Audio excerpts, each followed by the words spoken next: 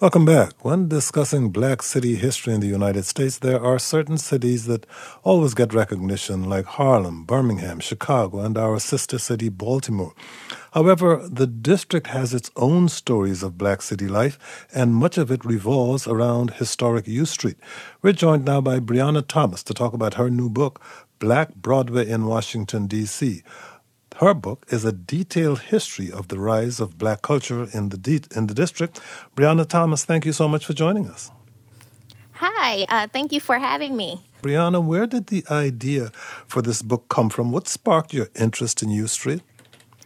Yeah, so what was my initial introduction into researching U Street was my book is actually an expansion of a photo story essay that I produced for Washingtonian Magazine when I was working there as a fellow in 2016. One of the editors asked around to the interns about this neighborhood known as U Street during the golden years of Black Broadway. And I initially remembered immediately Black Broadway and kind of hearing these stories from my grandmother who told me about her time on U Street when she moved to D.C. in the 40s and 50s. And so I jumped on the project and I compiled this photo story essay which featured the last remaining Black-owned businesses from the Black Broadway era, which is Industrial Savings Bank, Lee's Flower and Card Shop, and Ben's Chili Bowl. And after that published, it is now expanded into this book that was released this year. And so that's how I started researching. And I just have a strong connection to U Street from the stories that I've heard from, my family and different members of the community. Where did U Street get the name Black Broadway, and why is that important? So the name Black Broadway stems directly from what people would recognize as Broadway, the theater district in New York. And so who was credited with coining the term Black Broadway, a lot of researchers give Pearl Bailey, who's a D.C. native and a well-known singer during the Black Broadway era, which is from the early 1900s to about the mid-1900s. She's credited with coining the term Black Broadway. She got her start as a high stepper on the Howardettes, who performed at the Howard Theater. And it's known as Black Broadway because just like Broadway in New York is a strip of clubs or theaters and supper clubs and things like that, and very lit up and flashy. Well, D.C. had the same vibe, but not just the same vibe, but had that vibe of entertainment and partying. Even before there was an Apollo Theater, there was a Howard Theater. And so a lot of people are familiar with the Harlem Renaissance, but what they don't know is before there was a Harlem Renaissance, there was a D.C. Renaissance in the early 1900s. And so Black Broadway gets its name because a lot of the people that eventually made names for themselves in New York got their start in D.C. People like Duke Ellington, who went on to compose more than 6,000 works, actually grew up on T Street and worked at Griffith Stadium, which is where Howard University Hospital is now located. So you have all of these great people, all these jazz artists, Louis Armstrong, all of Sarah Vaughan, Cab Calloway. They are all spending time playing on U Street and eventually take their talents to New York. We're talking with Briana Thomas, author of the book Black Broadway in Washington, D.C. Briana, the book begins with a detailed history of slavery in the district and the Civil War. Why? So the book has to begin with slavery because slavery is the foundation of Washington, D.C. Now, as horrid as that sounds, that is the horrible truth. D.C. is chosen as the nation's capital in 1791. And although it's chosen to be this place of freedom and independence, it's also a major slave market at this time because D.C. is situated between major slaveholding states, Maryland and Virginia. And so by 1800, slaves in Washington are outnumbering freed people by 5 to 1. That's a massive difference when you look at that ratio. And so it was impossible to journal the golden years, if you will, or the glory days of U Street, which is Black Broadway and what it's known for, without starting at the very beginning, which is this culture of slavery, this culture of what we know is horrifying, and moving into the Civil War, and then eventually the D.C. Emancipation, which brought freedom to slaves in D.C. before there were freedom for slaves anywhere else in the nation.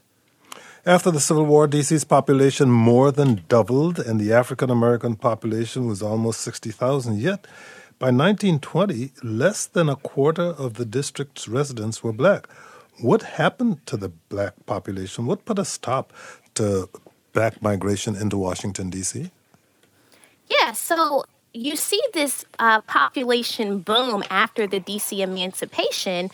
Black people are starting to make their own money. They are breaking these manumission laws where they can work for themselves, and they're really starting to become a self-reliant community. And this does cause a mass migration to the city, especially as slaves from the South are running away during the Civil War. But what causes this slowing of a migration is really what we see as this destruction of the Reconstruction era with the inauguration of President Woodrow Wilson. He comes into office and he really rolls back all of the progress and the policies that Black people have made for themselves. And to the point where by 1925, there's barely 25% of DC's population that's Black. And that's the lowest that it had been since before the Civil War. And so what really causes this into a migration is because he institutes very strong and rigid segregation policies within the federal government. And these trickle down to other places. And so you may have had someone, a Black worker who was able to work at the Bureau of Engraving and Printing, and he was a high-level worker. Well, when Woodrow Wilson comes into office, he now demotes these Black workers. He's segregating washrooms and cafeterias and really snatching jobs away from Black people. And so now people from other parts of the country really have no reason to migrate to D.C. any longer because there's no jobs, there's no opportunities for them. Here's Manuel in Washington. Manuel, you're on the air. Go ahead, please. Yes, thank you, Kojo, and hello to the author there. I have a very fond recollection to contribute. I went to a Catholic high school out in Montgomery County, and that was mostly white, but mixed to some extent, some Latins as well.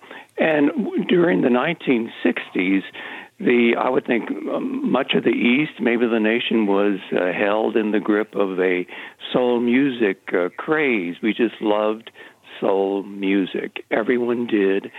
And I'm glad to say one of my fondest memories of high school is going down to the Howard Theater a few times, where we saw these fabulous revues and with some of the mega stars appearing, performing, and the crowd absolutely loved it. Everyone loved it.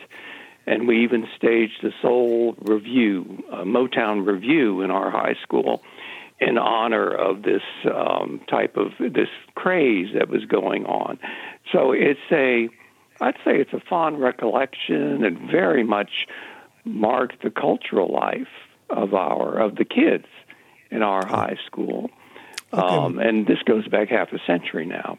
Manuel, thank you very much for your call. You underline a lot of what is in this book. Briana Thomas, can you talk about the relationship between Howard University and U Street? Remind us when and why Howard was founded.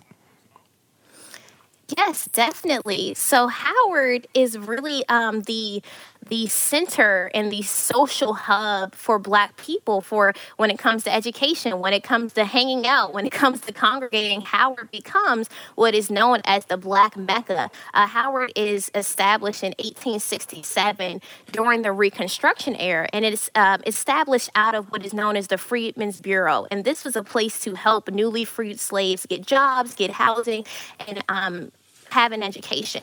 And so out of this, we have Howard University, which really becomes this staple for the Black community, not just within U Street, but in the nation. It attracts a lot of scholars, young professionals, entrepreneurs, and it creates this cultural boom. Journalist Mary Ann Shadd Cary is the one who actually coined Howard as the Black Mecca, but it was this time of mass pilgrimage to the area of U Street because Howard opened up so many opportunities. It attracted the creator of Black history, Carter G. Woodson, and the famed lawyer who's known as Killing Jim Crow, Charles Hamilton Houston, and then his famed student, Thurgood Marshall, who was the hero of winning the Brown versus Board of Education case.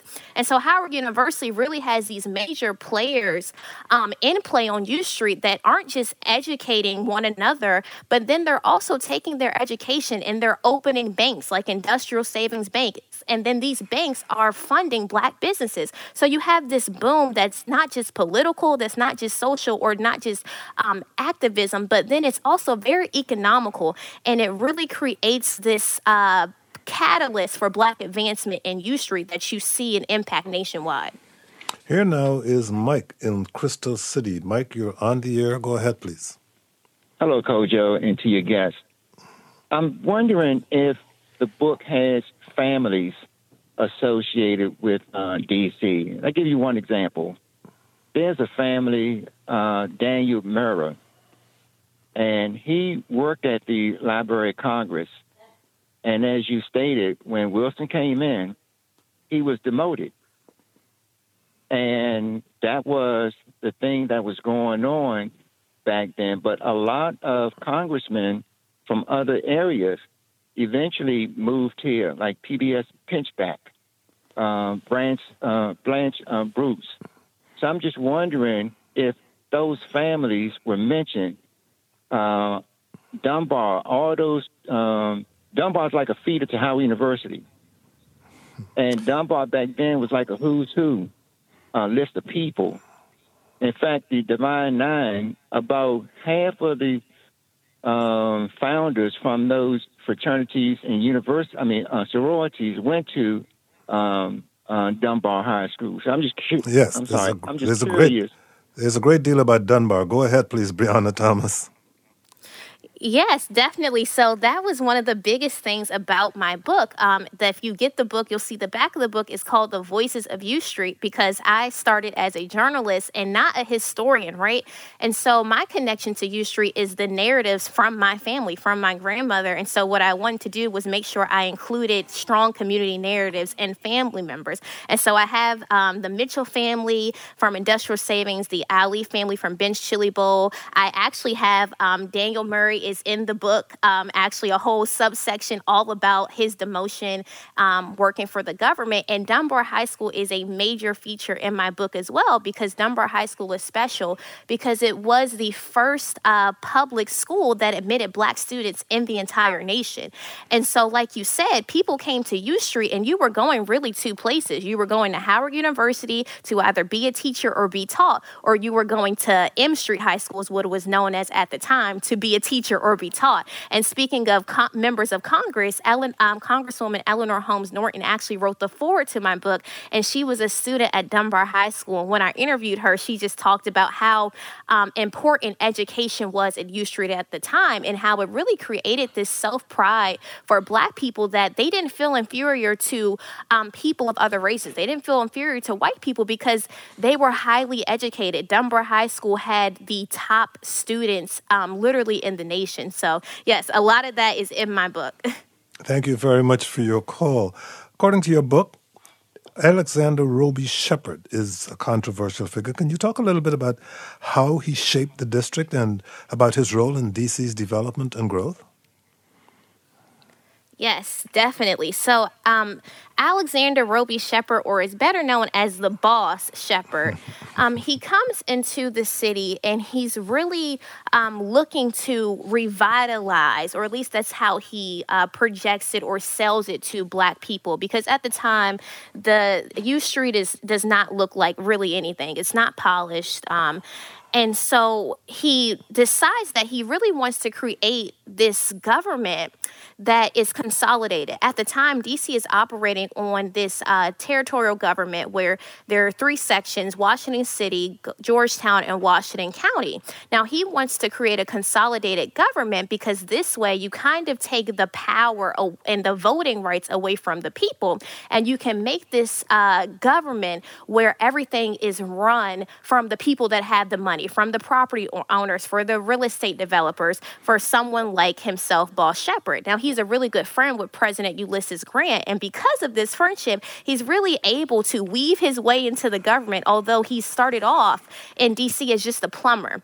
And out of his legislation and out of his lobbying, really, we get to a place where Black men are granted the right to vote in 1867. It's protected in 1869 with the passage of the 15th Amendment. And then when Shepherd comes along in 1871, we see those rights taken away completely. And Frederick Douglass notes this as the great betrayal. And this is a big blow for D.C. when it becomes a consolidated government. The reason being is because D.C. won't see any sort of self-governance until about a century later with the Home Rule Act. Here now is Dem in Arlington, Virginia. Dem, you're on the air. Go ahead, please. Yes, how you doing? I was kind of confused of why Howard get put into the conversation in anything black, because as my knowledge, he was responsible for slaughtering millions of Indian lives. And I also wanted to note that I wanted to see if you was going to kind of like have a book on all the slaves that was sold, slave names that were sold in front of the U.S. Capitol, since I have no recollection of no type of condolences or any type of reparations for, all the lives that were sold that had to walk down to the South on barefoot. Okay, this is not that type of book, and I don't know if Briana Thomas is contemplating on such a book. So let's talk about what you asked about that in this book. Tell us about the formation of Howard University and General Howard. Yeah, so General Oliver Otis Howard, he gets this charter to build Howard University, and this comes from a place of, as I mentioned earlier, the Freedmen's Bureau. Now, I can't speak to all of what Howard did back in that day. I did not live in that era, but I do know that at the time he did help create a positive environment for Black people from this bureau, because it helped Black people get employment and housing and education. And what a lot of people don't know about Howard University is that it prided itself from the very beginning of being diverse. It was never a university that was created just for Black people, although it was open and welcoming for Black people, which attracted a lot of African Americans to the district. The first graduating class of Howard was of mixed race. And what made it even more special, the first graduating class of Howard also included women. So that tells you why Howard University is so important and so pivotal to be included in my book, because it really is the catalyst for all things U Street, especially when it comes to women empowerment, when it comes to Black people having a voice and really having a shot at any type of fairness and success. Thank you very much for your call, Dem. Here is Chris in Trinidad in the district. Chris, you're on the air. Go ahead, please. Yes, thank you for your offer. I'd like to ask if there was any way today to recreate that enthusiasm and excitement that we had on U Street when Cab and Duke was there. Is there any way to recreate that today? And if so, would it push us forward in society as Black people? Well, Briana Thomas, U Street today is full of bars and restaurants, but as our caller Clive points out, it's now no longer the hub that it was once for Black culture. Many of its famous jazz establishments, for example, have closed. So talk about that. Yeah, so I interviewed a lot of people for my book and for this project. And one of the questions I always asked at the end was, can we have another Black Broadway? Can history repeat itself? And a lot of times the answer was no. The answer was no, and no because we do not have the Black banks funding Black businesses. We don't even have the Black population on U Street or the district itself any longer. When you think about how long music played a part on U Street, thinking about the funk era and thinking about go-go music and things like that, well, that came out of a place of not just Black Broadway, but transitioning into where D.C. was known as Chocolate City. In 1970, the district was 70% Black people. Now, that's not the same numbers when you look at them today, which I have detailed in my book. And so I don't think that there will be necessarily a renewal of the same kind of Black music everywhere, but I do believe that we are making our way to getting back to that. I mean, look at the Don't Mute DC protest in 2019. That was Black people and young Black people, millennials, right, saying, no, we remember our ancestors partied on the street. We remember we love Chuck Brown still. We love all the music. We still enjoy going to go-go's, and we're not going to shut off our music that matters to us. And out of that, we get legislation that makes DC the official music that makes go-go music the official music for Washington, D.C. So that shows you that music, and black music specifically, still has power on U Street. But I don't know if it has enough power to become another Black Broadway. Indeed, during the height of the D.C. Black Broadway period, there were more, according to this book, more than 300 black-owned businesses on U Street. Is that correct? Yes, that is correct. Here is Patrice in Southeast Washington. Patrice, your turn. Hi, good afternoon, Kojo and Miss Thomas. I've just really been delighted by this conversation. I did not know about the book. I intend to get it. It's so funny that you mentioned the Don't Leave D.C. Activism on U Street. And because of the conversation, I just have been imagining a live experience of your book. Do you have any plans to branch out into merchandising or create like a Black Broadway festival so that we can come together and celebrate this legacy? Are you looking for volunteers? I'm just very excited and invigorated.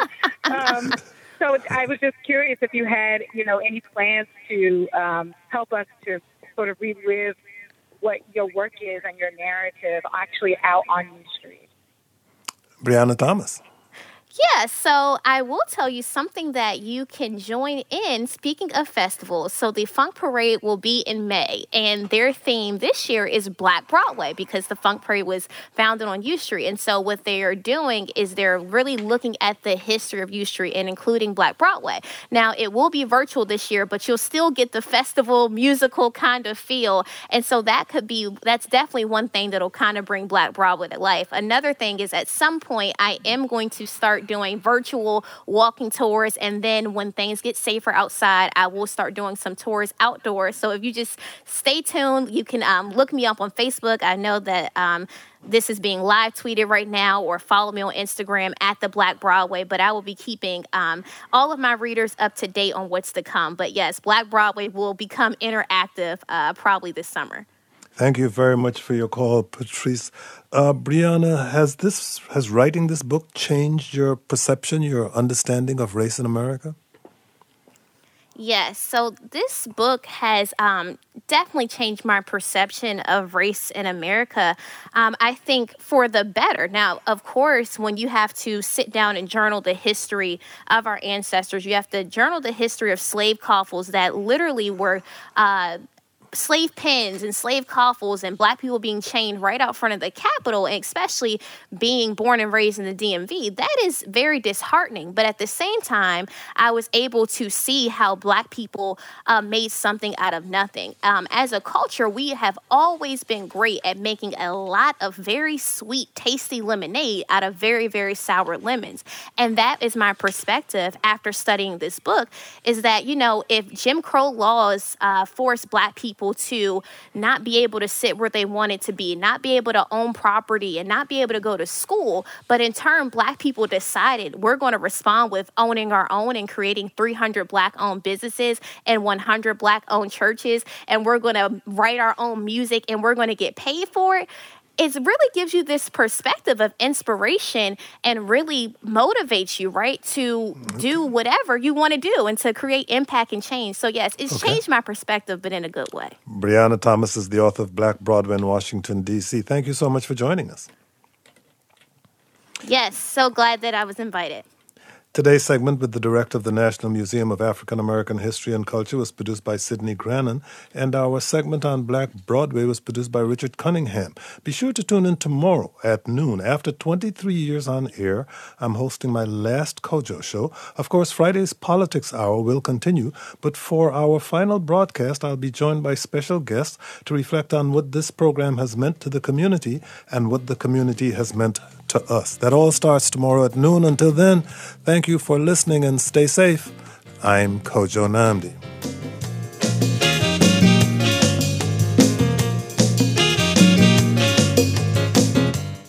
The Kojo Nnamdi Show is produced by Julie Deppenbrock, Sidney Grannon, Lauren Marco, Kurt Gardenier, Richard Cunningham, and Ines Renike. Our managing producer is Ingelisa Schrobsdorf.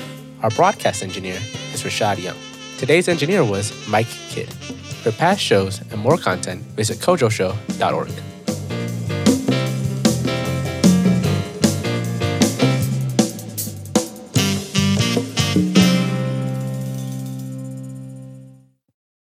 WAMU 88.5 is your listener-supported NPR news station in the greater Washington, D.C. region.